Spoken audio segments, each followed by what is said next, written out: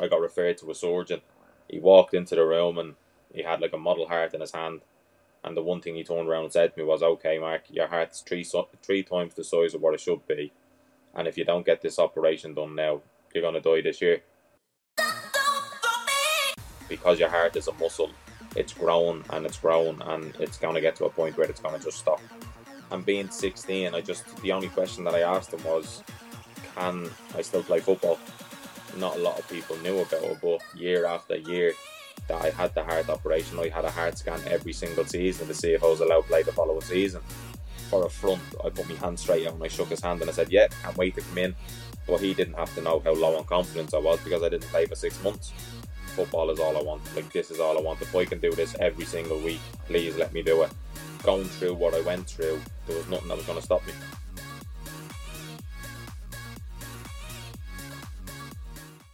Mark O'Brien, welcome to Engage.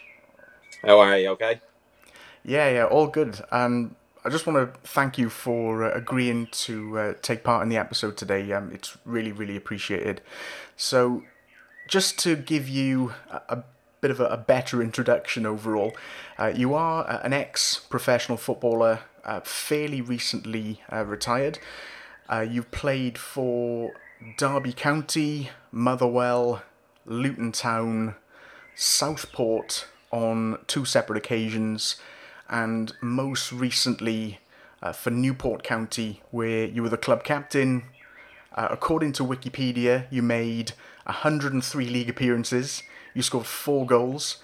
You also appeared in the famous FA Cup run that Newport had in 2019, where you eventually played and were knocked out by Man City. You've won 2 caps for Ireland under-19s. But in 2020, you had to retire from the professional game at the age of just 27 due to heart surgery. So that's something that I want to talk about, as well as your career from Ireland all the way through to Newport. And I thought it would also be a good idea if we could have a chat about what you're up to now, now that you've had to hang up your boots. So does all that sound okay? Yeah, sounds perfect to me. I'm looking forward to it. Okay, perfect. So just before we get into all of that then, if we could just get a bit of background about where you're from and what it was like growing up for you. Yeah, growing up was great for me. I'm from a place called Ballyfermot back in Dublin. And as I said, football back then was really, you take a ball to the streets and kick it against the wall for as many times as you want. And really enjoyed my time back there. I still have all the same friends that I've had growing up from when I was 5-6 years of age till the present day. So, like I say, the community and everything that like are back at home, everyone sticks really close together, and I don't get home as often as I'd like to, obviously living away, but it's something that I do absolutely love. I do love doing. But again, growing up was great. Like, I got to do loads of different things. I got to play for my local team, and it was just one step after the next. As football progressed for me, it was something that I knew I really wanted to do. And like me parents, my brother, people in my family, like everyone was just so supportive of everything. So, like I said, I had a really good upbringing, and I'm kind of thankful for it. So you were always playing football as a kid. Were you always playing in a defensive position, or did you start off out as a striker, trying to score the goals and get all the glory, or how did that pan out?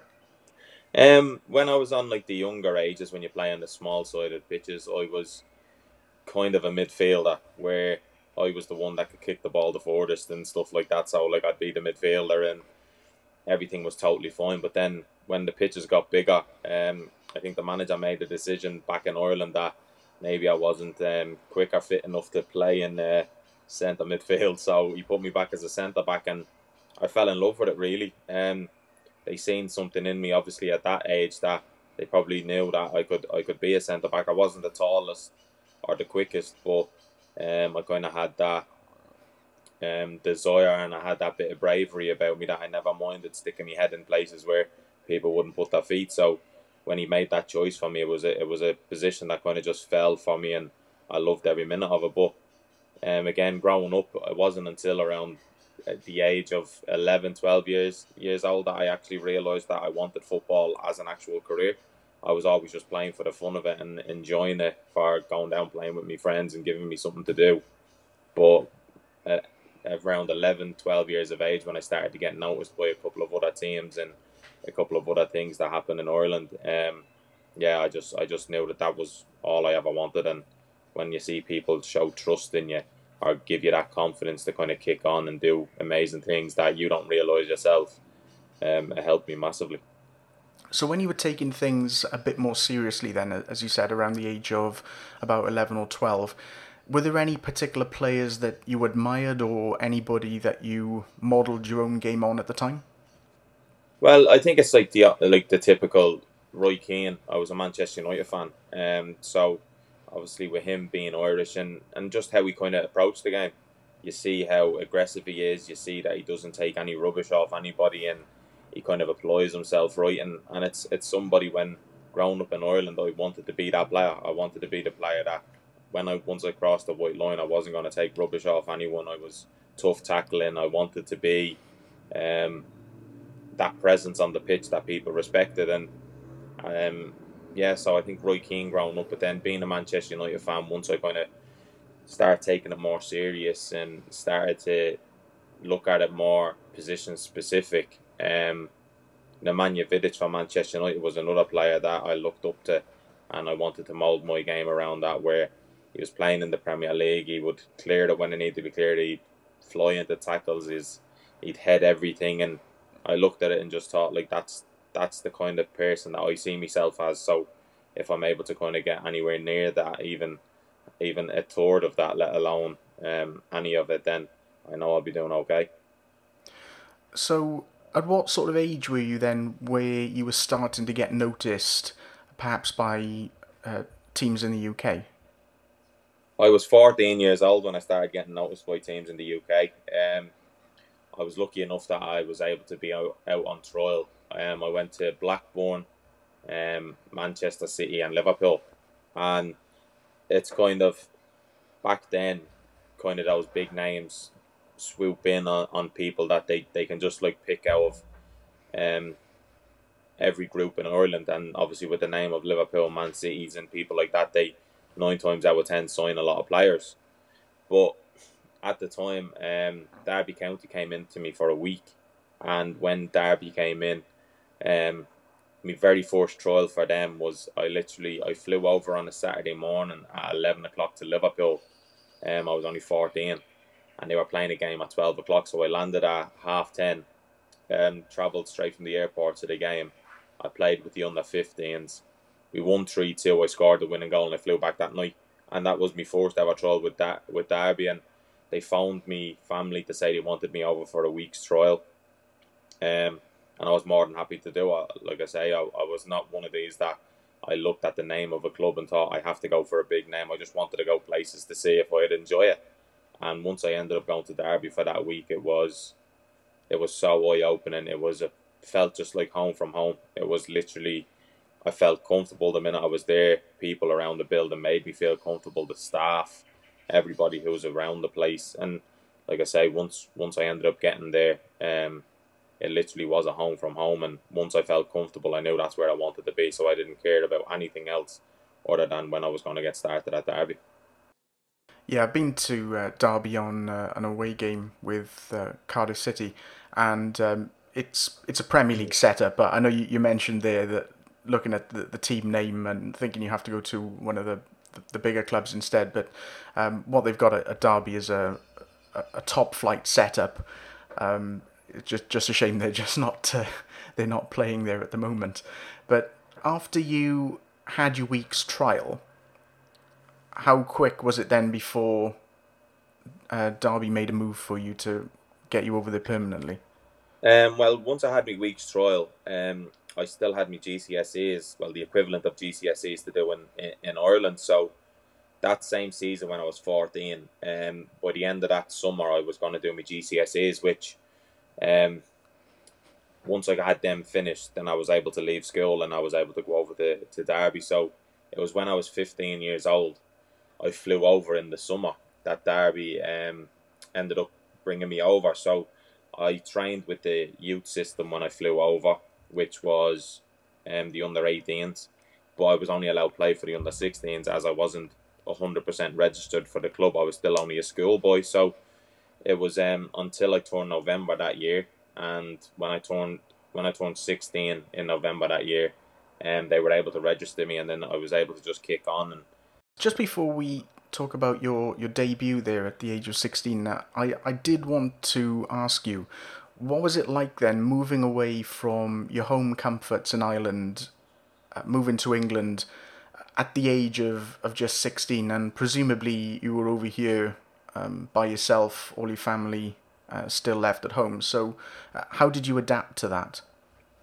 in all fairness, I think I was one of the lucky ones that the love for football took over. Like, don't get me wrong, I missed my family all the time, and I missed my friends all the time, and it was something that at the beginning it felt slightly difficult, but again, it was still, I knew I was training every day, I was kicking a ball every day, and it was what I wanted to do. So I could have moved halfway around the world to Australia, and I still would have moved there and gone and to play football.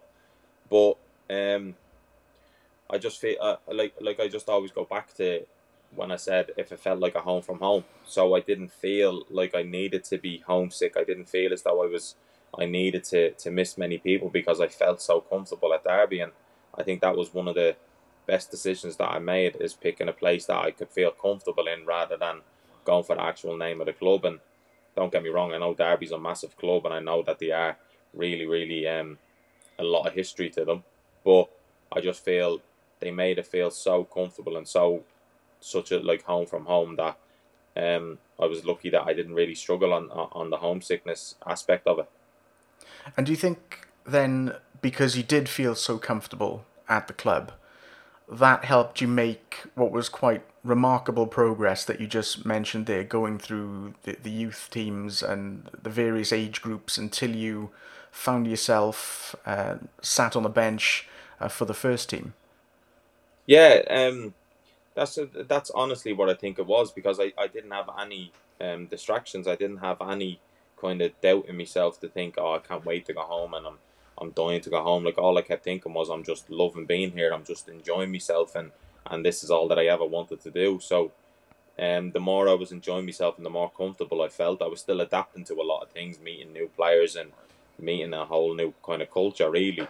But once I ended up hitting the ground running, and I just went from strength to strength, and again, I look at it and say sometimes it is right place at right time, and I was lucky enough to make an opportunity for the reserves near the end of that season when one of the second year scholars pulled out with an injury, and the manager threw me in, and I only had 5 minutes to play, and in that 5 minutes I caught his eye a little bit, and then you just progress and get like longer minutes, and the only thing that he ever said to me was just defend, and to me that was like music to my ears, because I knew that's something that I love doing. So the fact that the manager himself let me be me and didn't try and change much of me, just let me be me in a men's environment, it was perfect. And as I said, the progression that I got was something that I'll never forget. And to make me debut by 16, it is something that I'll never forget. So your debut was in a match away at Watford. Unfortunately, Derby weren't doing too well at the time. I think they were 3-0 down when you came on as a sub. I mean, were you expecting to come on, or did you think at the age of 16 you're just there for the experience, just to make up the numbers on the bench, but then to get called up to actually go on the pitch? What was that like? I think my family knew more than I did, because the week before it was the last U team game of the season, and I was playing in that. My family were over, and my dad told me that Nigel Clough was speaking to him on top of the hill, and this was after Derby's game, and he said, "I'll see you next week." And I looked at my dad and I was like, "Well, I'm home next week, like the season's finished." And he was like, "No, I'll see you next week. The manager said that he's going to have you on the bench for the first team." And I was just like, I just thought he was trying to wind me up. Like, I didn't think that was going to be that. And then the manager pulled me on the Monday. I ended up training with the first team all week, and Yeah, at one stage I thought I was going to be there just for the experience and just for the travelling with a force team, but at the same time, there was Rob Hultz and Lewin Nyatanga playing centre back, and Rob Hultz, obviously everyone knows he's a striker. So I remember the manager told me after the game, or he told me a year later, that I was supposed to be starting that game, but he thought me at 16 starting in a game like that would have been too much for me. So he had bigger plans than actually just giving me the 30 minutes that he gave me. He was actually looking to start me in that game. So I think once I was there, I never knew that. When I was sitting on the bench and they were 3-0 at half time, I thought, well, maybe I'll get a 5 minutes here. I don't really know. And then I remember sitting there, and one of the lads that I was sitting alongside, and he was making his debut as well. He said, "You're coming on after 60 minutes." And I kind of looked at the clock and seen 58 minutes gone. And I thought, no, surely not. And the coach turned around and said, "Okay, get warm." And my warm up was jog up and down the line. I stretched, I think, I stretched one of my legs out, like my right hamstring, and that was it. And I just didn't know what to do. I just felt like I was going to get sick, like my stomach was doing somersaults. But again, once I went on, all the manager said to me was head it and kick it and be a defender. And that's all that I did when I went on. I just won me tackles, won me headers, cleared one off the line, and he just allowed me to be me. And as I said, it couldn't have gone any better. Now, don't get me wrong, I'd love to watch it back and I'd probably be thinking, oh my God, what was I doing there? But at the time, it was the best thing that I ever done, and I loved every minute of it. And as I said, it was kind of something that cemented me in Derby right there at the beginning with what had to follow. So when you got onto the pitch and you started making your first few tackles, how did you think that it compared with the experience of football that you'd had up to that point, playing for teams in the at the younger age groups? Did you find it much of a step up, or did everything feel quite comfortable and natural? Um, a bit of both really, because I was allowed to just be me from how I was in the under 16s to the 18s to the reserves, even back in Ireland. I loved to tackle, I loved to head it, I loved to be a defender. So there wasn't much in of a difference. I think the only difference was I was playing against people that were a lot more experienced. I was playing against people that knew how to use their body better, than had better movement. That used like I was playing against something that I used to. I wasn't playing against my own age. I had people that had vast experience ahead of me. So it was a learning curve. But again, I think because of the adrenaline and the day that it was, everything just kind of went in my favour. Any clearance I made went far. Every header that I went for, I won. And I look at it and just think, okay, it was a very good um, debut, and I just really enjoyed it, like the atmosphere of a stadium, and it was at that moment I knew, like, football is all I want. Like, this is all I want. If I can do this every single week, please let me do it, because that kind of atmosphere and that experience and that kind of buzz that I got after it was something that, like I said, it's hard to replicate. I don't think you can replicate. But unfortunately, you weren't able to go on this run in the first team after making your debut because the issues with your heart then came to light. How long after you'd made your debut did that become apparent? Well, I made my debut last day of the season, which was like the 4th of May, I think, and went home that summer, and like I was as high as can be, and I was on cloud 9. Everybody was congratulating me, saying how amazing it was, and I just couldn't wait to get back over it and start again. And once I got back over, I ended up having a routine heart scan, and they found, like, I'd done a couple of pre-season runs, and they found that I had a leak in the aortic valve, and for that in itself, they told me that I won't need an operation for 60 years. They said people can live with this on a daily basis. It's something that mightn't affect your life, but we'll just keep an eye on it. And like I said, the only question that I asked again was, "Can I play football?" And they said, "Yeah, that's no problem. You can play." So then, as a month or two went on, it was around September time. Um, got more scans, found out that it progressively got worse, and from what turned out to be 60, 50 years of needing an operation, they turned around and said, okay, but it might be 10, 20 years that you need an operation. It looks like it's progressed. So I ended up having another MRI scan, and I got told on a scale of 1 to 10, 10 being extremely bad, One being not so bad. They said it was bleeding and leaking back into my heart around a 7 or an 8. So I think that's when it started to grab people's attention to say, okay, this is really serious. So then they referred me to a surgeon. So it was, I think, the middle of September in 2010 or 11. I got referred to a surgeon. So there was me, my mum, my dad, the physio, and we were just sitting in the room waiting. And he walked into the room and he had like a model heart in his hand. And the one thing he turned around and said to me was, okay, Mark, your heart's three times the size of what it should be. And if you don't get this operation done now, you're going to die this year. So that was kind of a moment where I just kind of, it felt like you're not talking to me. Like, I made my debut last year. How on earth has this just happened? How has this happened? Like, I don't feel any different. I have no symptoms. Like, what's going on? Like, you're reading someone else's scan. And then he goes, no. He said, basically, he said your heart is dealing with the pressure it's under right now because you're a fit young lad, but it's only going to go for so long, and because your heart is a muscle, it's grown and it's grown, and it's going to get to a point where it's going to just stop. And I kind of felt shocked. I didn't really know what to say. And being 16, the only question that I asked him was, can I still play football? Because I never understood what open heart surgery was. I just thought it's another operation. I never really understood anything. So I just asked, can I still play? And I got told you'd be lucky to play down in the park with your friends, let alone professionally. So I kind of said, but is there a chance that I can still play? He said, well, there's 3 different operations you can get. And he said, 2 of them will give you the opportunity to play potentially down the park with your friends, or maybe a professional career if you want to push for it. But he said there's no guarantee, because he said with the strain that professional sport will put on your heart, he said I'm not sure that the valve will bed in well for you.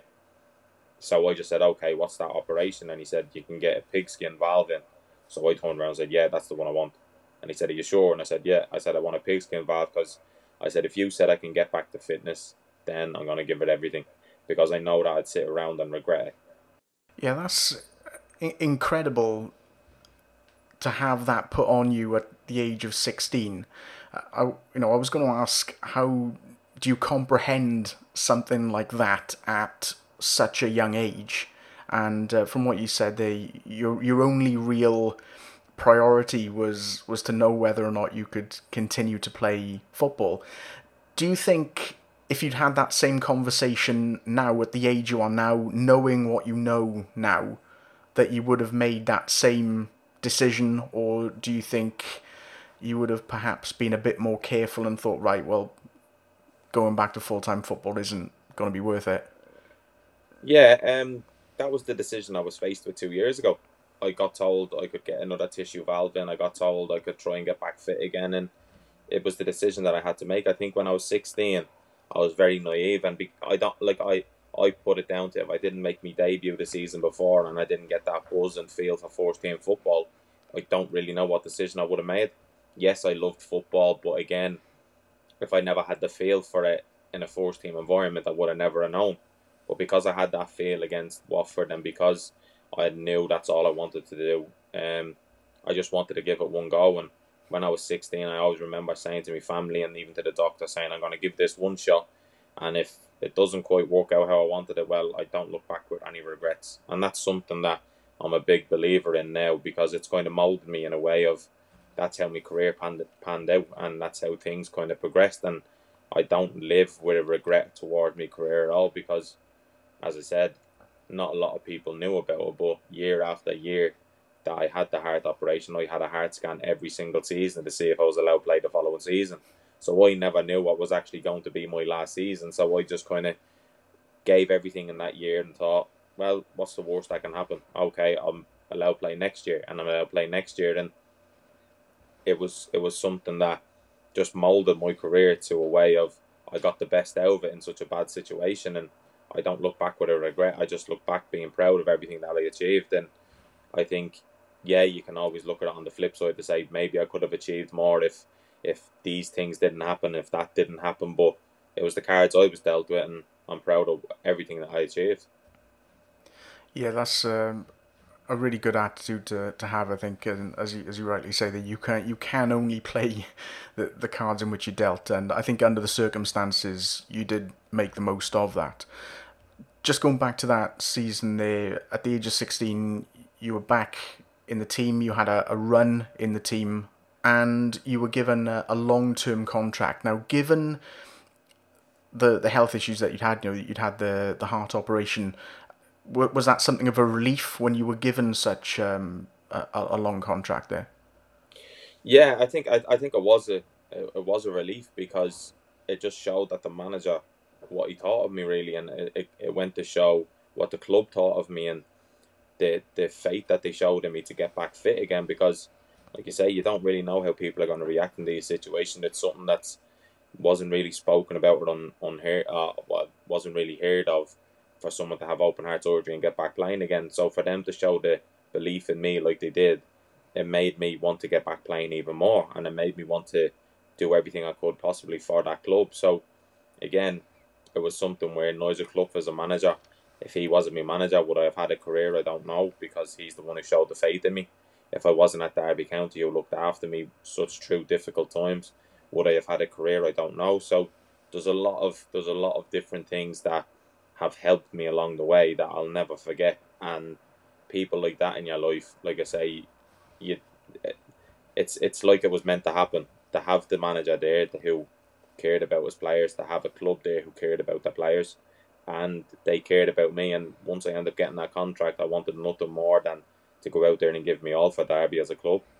But unfortunately, you did have a bit of a shocking run of injuries. That you did your cruciate, and you were out for a long time there. What went through your mind when you had that injury? You knew how long you were going to be out for. Again, having come back from the heart surgery.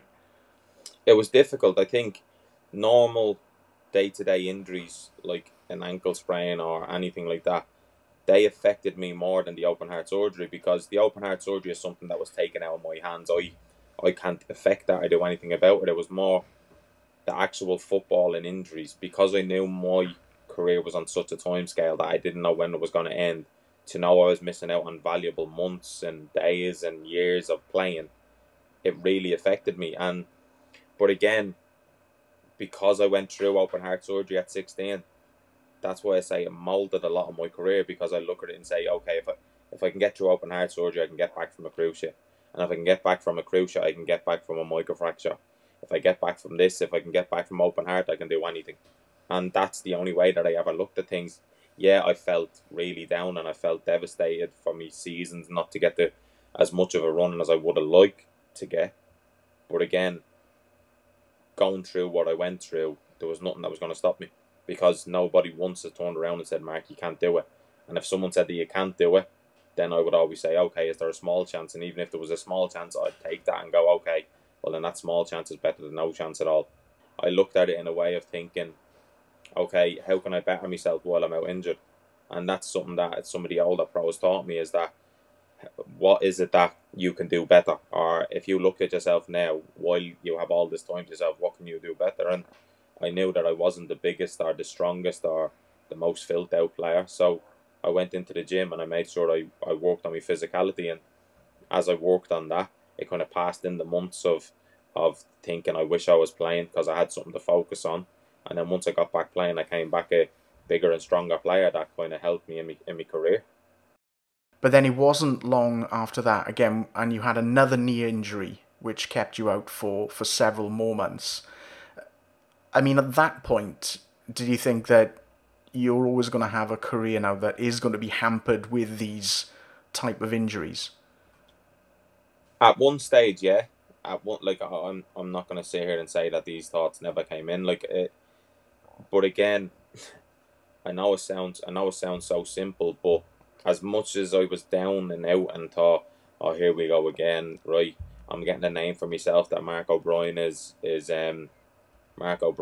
injury prone, all the old stuff that people want to say about you. But I just looked at it in a way of saying, look, I've been through so much worse. I've had the worst thrown at me and I still got back playing. So this isn't gonna stop me. Now I've had me down moments where you have your upset times, thinking, why did this always have to happen to me? Like, why always me? And everybody has them moments. So I'm not shy to say that I was someone who just was always positive about everything, because I was devastated. I was down and out, thinking, is football really for me? Like, why am I doing this to myself? And but again, you get that fire back in your stomach and you start thinking, no, this is definitely for me. And you start seeing the progression in your rehab, and you start seeing things slowly but surely getting back together again. Because for the first 15 weeks I was on a machine for 8 hours a day that was only stretching my leg out and bending it, and I was literally just flexing my knee for 8 hours a day. And that was something that was mentally challenging, because you'd sit there through your whole day and wonder, how am I going to fit in these hours? And you think 8 hours a day is something, but when I'm in the training ground, I'm not allowed to use it. So I have to finish in the training ground by 3 o'clock and then get home and use that for 8 hours. So I never really had a life for God knows how many months. But when I knew what the end goal was going to be, there was going to be no stopping me. And as I said, I was just determined to keep myself going and to keep myself pushed towards the career that I wanted to have, as well as in the back of my mind knowing, you know what, every single year I'm having an open heart, I'm having a scan. And sometimes maybe when you look at the silver lining and everything, these injuries protected my heart in a little bit, that I was out for so long, that maybe I didn't put my heart through certain strains that maybe prolonged my career more than. So I can always look at it in different ways to try and see the positives in it. But again, I always looked at it in a way of saying, if I can get over open heart surgery, and that's why I say sometimes in the weirdest way, I'm thankful to have it at 16, because it helped me through a lot of different things that I had in my career. So you came back from injury and then you went up to Scotland for a season. It was initially not going to be for the full season, but then it got extended at Motherwell. Do you think that they saw the best out of you, having been out injured for a while?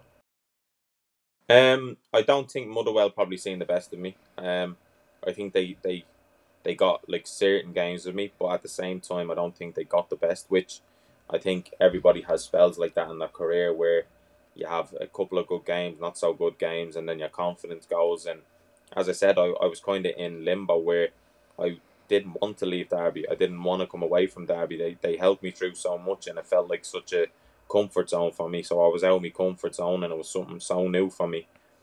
And again, I loved every minute up there. You get to play against your Celtics, and you get to meet new people, and I met some great lads up there and I get along with really well. But it was just something where a change of manager comes in, he has his own different ideas, and if you don't match up to the ideas that he wants, then that's just football, and it's the harsh reality of football that I had to learn. And it wasn't something that I wanted, but you have to just go with it. And that's how kind of cutthroat football can be. For a manager that wanted me there when he first signed me, to then a new manager coming in and not wanting me, it's business at the end of the day, and I had to learn that really quick. So when you came back from Motherwell, that was the end of your contract at Derby, and then you're on the move again. You're looking for somewhere new. Now you moved on to Luton, who were in League Two at the time. Now, given that you'd played quite a lot of games in the Championship, albeit in between a couple of significant injuries, were there any reservations about dropping down to League Two, even though Luton, arguably are a Championship club, but that's the position they were in at the time? Yeah, there was obviously reservations about it, but again, I wasn't someone that ever really looked at my career in that way to say, okay, I'm not taking a step back, I'm not doing this. If someone wanted to give me games of football, I was more than happy to play. Because the way I looked at it was, I moved away from Ireland to play football, and I moved away from Ireland that there wouldn't be any point in me leaving my family if I didn't play football. There was no point in leaving Ireland. So when Luton came in, I was more than happy to sign there. I signed under a manager, John Still, and he left after 6 months. So I played a couple of games here and there, and some good, some not so good. But we had so many players. There was so many tactics, like chopping and changing for cup games and everything. So it was something where you had to just bide your time and hopefully get yourself into the team, but always stay involved. And again, I look at it and say a change of manager is something that I kind of looked at and thought, oh, here we go again, from what happened at Motherwell to happening now. And this time around was a kind of a different feel to it altogether, because I wasn't injured. I still had a year and a half left in my deal. There was so much to it that I think at Motherwell I got given the opportunity to prove to the manager if I could play or not, and he put me back into the team. But with the manager at Luton, he just didn't want me there whatsoever. Didn't play me, didn't give me a minute, and that's something that I had to learn. Is something that knocked me confidence really a lot. Yeah, so that was Nathan Jones, who was there at the time, who is revered at Luton. He's there in his second spell in charge at the moment. But yeah, it's interesting what you say there, that previously you had the injuries and you knew that you had to bide your time and perhaps have to prove yourself again. But if you're not being given that opportunity, then you're in a really difficult position, especially if you've got another year and a half left on your contract to run down. So you were on the move again, and this time you joined Southport on loan, but that was another division below. I know you say you don't necessarily look at the teams and the leagues, but were there thoughts crossing your mind at this point that you're thinking you're going to end up dropping out of the league and you're going to become a non-league player? Yeah, because of how my confidence was feeling at Luton, because of how things were looking, and obviously the manager not giving me a minute on the pitch and not really wanting me in there. So I had to contemplate with the theory of maybe I am going to have to play non-league. And don't get me wrong, I'm not sitting here saying that just because I wanted to play football I would have played anywhere. It was still a step back that I didn't really want to take, but I knew I had to if I wanted to prove myself again. And it was at that stage that there was a manager giving me a chance to prove myself, and it was the best decision that I made, because this is what I'm saying about the stuff at Luton, where Nathan Jones told me to go out and play, go out on loan for seven games in a month. Told me to go out on loan for a month, keep fit, maybe have the opportunity of playing when I get back, and then played 7 games under Dino Marmaria, who was the manager for Southport at the time. And I was lucky enough to play those 7 games, done really well with Southport, and then got back again. And the Luton manager again just isolated me and telling me, no, your squad number's gone, you're on the transfer list. And again, not get given the opportunity to, at least if I made the mistakes on the pitch, then it's my fault and I can hold my own hands up. And that's the only kind of little piece that I would say I hold against them. But again, I understand football's a business and you have to just kind of take it on the chin, and that's how football works sometimes. And but taking that step back is something that kind of helped me going forward, because I done well under Dino Marmaria, and then he became assistant manager in Newport County, and then I texted him when I knew Luton wanted me gone, and then he got me in at Newport County, and it was the best move that I've ever made. Looking at what you've achieved there over the past few years, it sounds like you really found a home at Newport, having left Derby, where you felt really comfortable beforehand. But when you got to Newport, they were in a pretty dire position. Were they cut adrift at the bottom of League Two when you arrived there in January of 2017? Yeah, when I arrived, I remember I had a meeting with Graham Wesley before I arrived, and he was telling me how far off the pace they were. He was telling me that he was bringing in a lot of new signings, that he wanted to progress the team and he wanted to save it from relegation, and it's going to be a massive thing if they keep themselves out of relegation. Asked me if I wanted to come along for the challenge. So there was a lot to it, that it wasn't really just a straightforward decision. But again, it was League Two football. I would have been back in the league. I knew I was going to go in to actually play. So I think when you have to, at some stage, back yourself, no matter how low your confidence is, you have to kind of dig it out of yourself a little bit to say, okay, I actually believe in what I am, or I believe in the player that I am. I've done good things. Do you know what? I can do this. And that's something that it took a lot for me to it took a lot for me inside to agree to it. But for a front, I put my hand straight out and I shook his hand and I said, "Yeah, can't wait to come in." But he didn't have to know how low on confidence I was because I didn't play for 6 months. But again, yeah, they were really cut adrift. And I remember Graham Wesley left and Michael Flynn came in, and we were 11 points away from safety with 12 games to go. Which I think if anybody's looking at statistics like that, will look at it and say, okay, we're basically down, just not mathematically down. So we just kept plodding along, and until that table told us we were relegated, we were just going to keep picking up results. We were going to keep challenging, and we were going to keep pushing everything forward.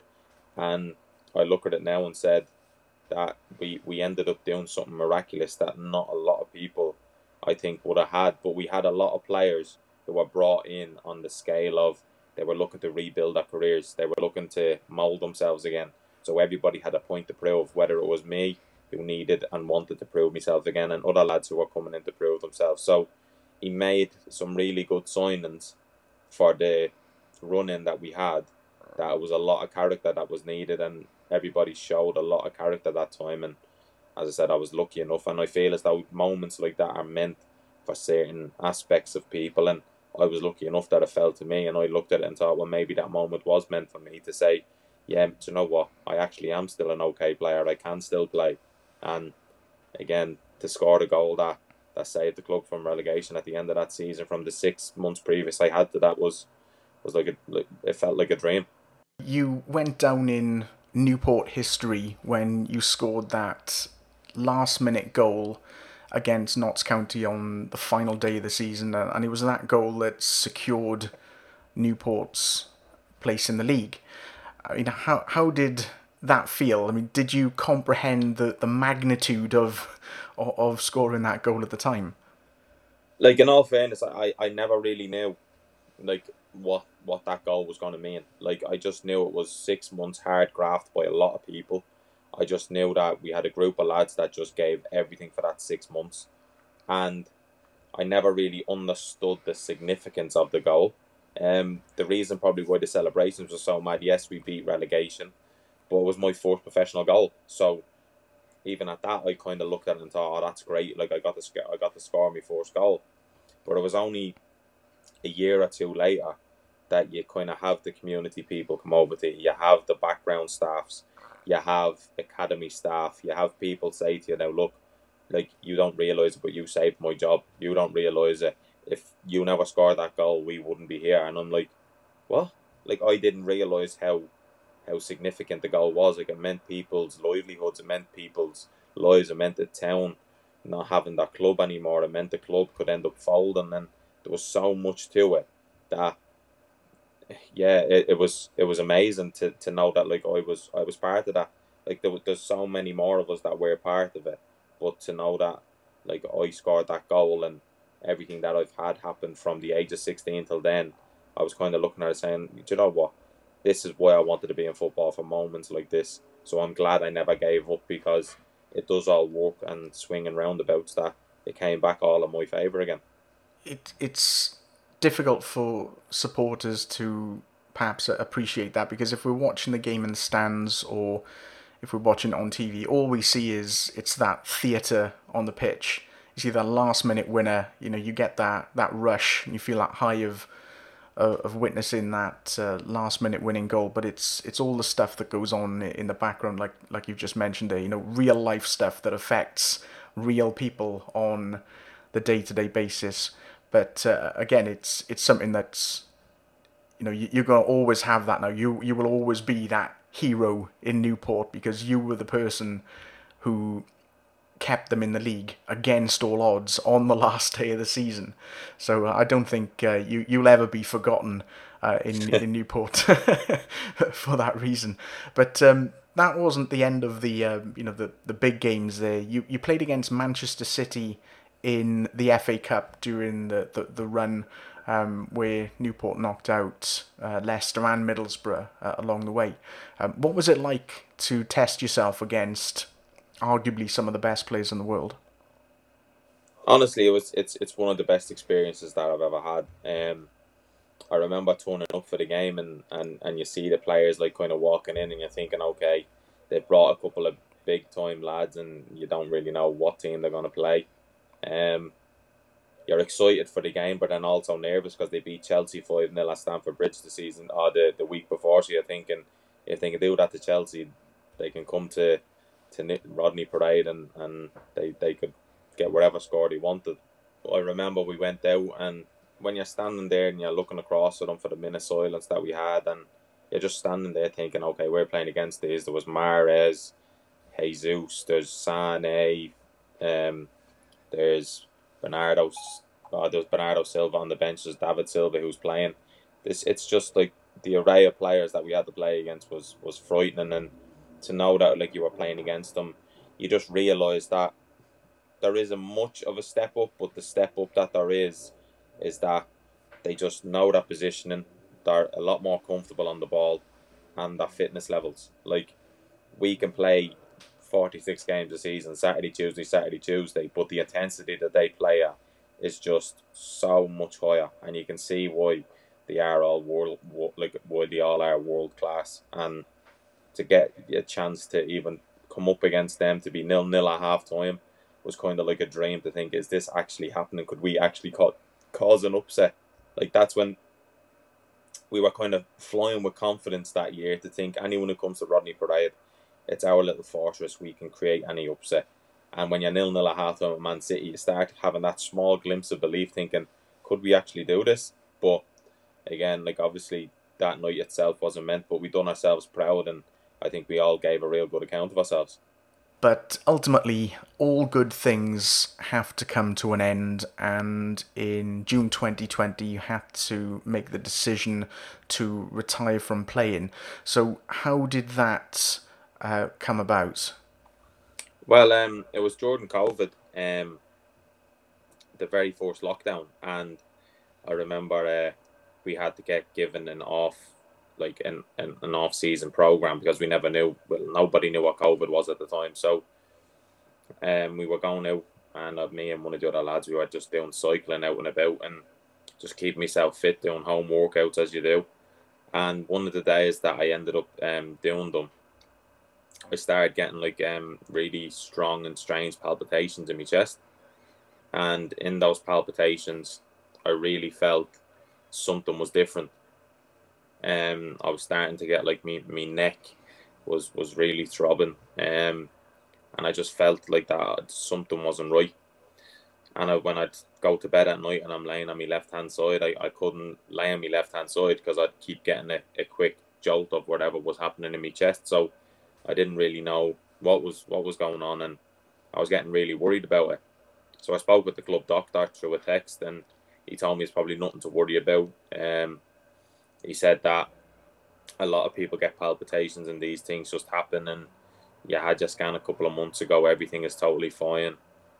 So I just kind of carried on training, carried on cycling, but again, they just weren't leaving me, and they were getting, I wouldn't say progressively worse, but they were not leaving me whatsoever. And at the time, I texted them again, and I was telling them, no, I'm really worried about this, and I was feeling a lot more fatigued. Even though I'm doing fitness work, I'm feeling a lot more fatigued. So I was kind of getting really worried and panicked about it.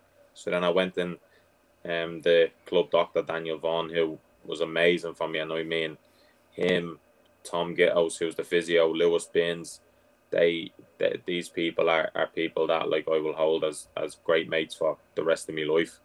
And the club doctor, he got me involved with Cardiff Spire Hospital, and I had a routine heart scan because I wasn't really knowing what was happening, and I found out that the aortic valve was leaking again. So at that time, I sat with the specialist, and he told me, Mark, it's leaking quite badly. And it was the exact same words I've heard when I was 16, and I kind of just sat there. And I remember I said to the specialist, I can't play anymore. And he told me, Mark, it's not as serious. Like, he said, it's not like that. There's operations out there that you can get tissue valves in, and you can carry on playing. And I said, no. I said, I had the tissue valve done when I was 16. I said, I'm not doing it again. I made a pact with myself and my family that if this happens again, or when it happens again, I'm having to retire. And I told them that that's the decision I'm going with. Even though this was something that you'd been expecting for about the past 11 years, how did the realization that your playing career had come to an end affect your mental health? I broke into tears. I really, really broke into tears, and I was so devastated. I didn't know what to do with myself. Um, my mum had to fly over, and when she flew over, I kind of just broke into tears again. Like I just didn't know how to handle it because I just knew football was coming to an end. But again, also I was crying because I didn't want open heart surgery again, because you just when you feel as though you're starting to forget about it, even though it's 11 years after, you still think to yourself, okay, I might get another year out of this valve. I always thought I was going to be prepared for it because I knew of the circumstances my whole career in life has been, but I was never prepared for it. And when I got told that I was going to have the open heart surgery, I got admitted into the hospital around June time, and then in June during COVID, no family were allowed in the hospital with me. They were kind of a FaceTime away from everybody, and again, it was difficult. It was like really, really difficult. But again, you're trying to reassure everyone, "Oh, I'm going to be fine. Everything will be fine." But then a lot went on in the hospital that they told me that I was really on the brink of something really terribly going wrong, and that really like scared me, and it created a lot of anxieties and panics that I've never really had before. And I went in, I had the operation, which I had the metallic valve put in, and I just knew that once I just wanted to be over the finish line of having the operation finished. So then, as I was dealing with the whole recovery of the operation, which I thought was really difficult, because I think it's not being naive and not being 16 and understanding the significance of everything that's happening, I think really went against me, because I understood everything that the doctor was saying to me. I understood everything specialists were saying to me, and everything scared me. And that time is something where I really underestimated how your mind can work and how your mind can play tricks on you for a lot of different things. And I remember once I come out of hospital, 3-4 months after the operation, the club doctor Daniel Vaughan, and as I said, the sports physio, and the sports therapist, Lewis Binns and Thomas Gittos, they literally looked after me like stuff that they didn't have to do. Like they'd be at the end of a phone call if I needed them. The doctor would check me once a week, just listening to me valve to reassure me everything's okay. The physio would take me out on jogs just to try and get me some sort of fitness back again. Like they were really putting themselves out of their way for me, and it just went to show me that there's a lot of people out there that actually really care for me and really care for my well-being and care for just me as a person. And even Newport as a club, I was lucky again that they were a club like Derby County that looked after their players, as a fan base looked after their players. And again, I look at it and say it's not really a coincidence that the two major things that have happened in my life are at happening at clubs that really look after their players. So, like, I am genuinely grateful for everything that they've done for me. And again, I think I ended up falling into depression, which is something that I never understood. I had anxiety and panic attacks, which I never understood. I had health anxiety and PTSD and traumas and stuff that I never understood, and I had a lot of counselling to do. I sat down with one of the players, Matty Dolan, and he was somebody that he went through panic attacks when he was younger, and he could actually relate to me on a lot of things, and he was there for me, and he was like another brother to me, and he is like a family member to me now. And Mickey Demetrio, another player for Newport, he's like a family member to me. These people were looking after me when they didn't have to, but at the same time they took it upon their own backs to want to help me, because as I say, sometimes it's a reflection on yourself how people treat you. So and everyone was there for me, so I kind of took it as something that, you know what, I'm a really lucky person to have all these people there to care for me. Still have days of struggling, but I know how to handle it a lot better, and I know that speaking and saying what I need to say helps me more.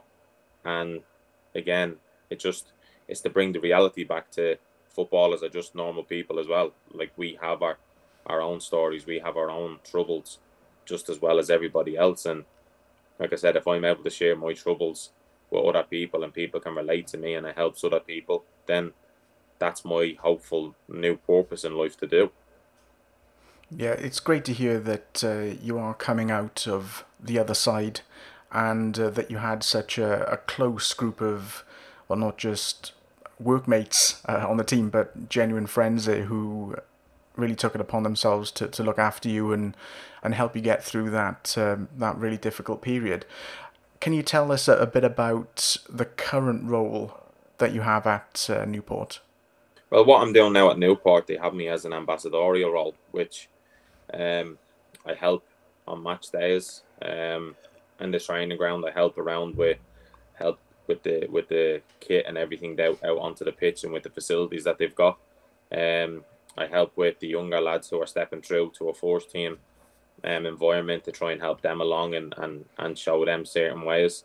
I kind of sit there and do help the manager be the middleman between him and the players, where if they don't want to tell him certain things, but they speak to me and I can kind of inform them on little aspects of things to say, maybe like this person's struggling at home, something that the manager mightn't understand to why certain things might be going on, and just to kind of still be in and around the building to help the club as best as I can and what I can do. And also, I'm doing keynote speaking as well. So doing keynote speaking on a lot of different things, whether that's workshops and whether it's speaking on resilience or adversities in life and general life in itself, and even a sport in life as well. So doing a lot of keynote speaking now, which has been brilliant. And I do a lot of media stuff as well with BBC Wales. I do a lot of commentary, and that's something that I've really loved and really enjoyed. So I'm starting to see the light at the end of the tunnel, where there's life after football, and it's bringing more excitement to me than it was a year previous. Do you think that's helping you make that transition now from being a player to having to, I suppose, for want of a better phrase, work a regular job? Yeah, I think it has helped me, because I think anybody can agree, when you're in football, you're in your own little bubble, in your own little world. Um, and I think when that's all you know, it's a scary kind of transition to make. Think if you have to come straight out of that into, as you said, like a normal 9 to 5 job, it's a very difficult transition. So the fact that I can still work in football as well as progress certain other aspects of my life elsewhere and to do other certain things, it's made it so much better, and that's why I can never thank Newport County enough. And Michael Flynn when he was here, Wayne Hatswell, and even the new manager now, James Rowbury, they're people that have given me the opportunity to be able to progress my life elsewhere, but then also keep me in a football environment where they realise the value I can bring to a certain team or bring to the club themselves, with the history of stuff that we've kind of gathered ourselves in the last 5 years, to be part of that and hopefully bring more success to the club in years to come. So again, it's great to be at the club that I'm at, but then also I am looking to progress myself elsewhere in the keynote speaking that I've started as well. It is great to hear that you're so involved on a day-to-day basis and that you've got plenty to work on and plenty to look forward to in future. Now, if anybody wants to find out more about you, if they want to get in touch with you, if they want to find out more about, for example, the keynote speaking that you just mentioned there, where's the best place for them to do that?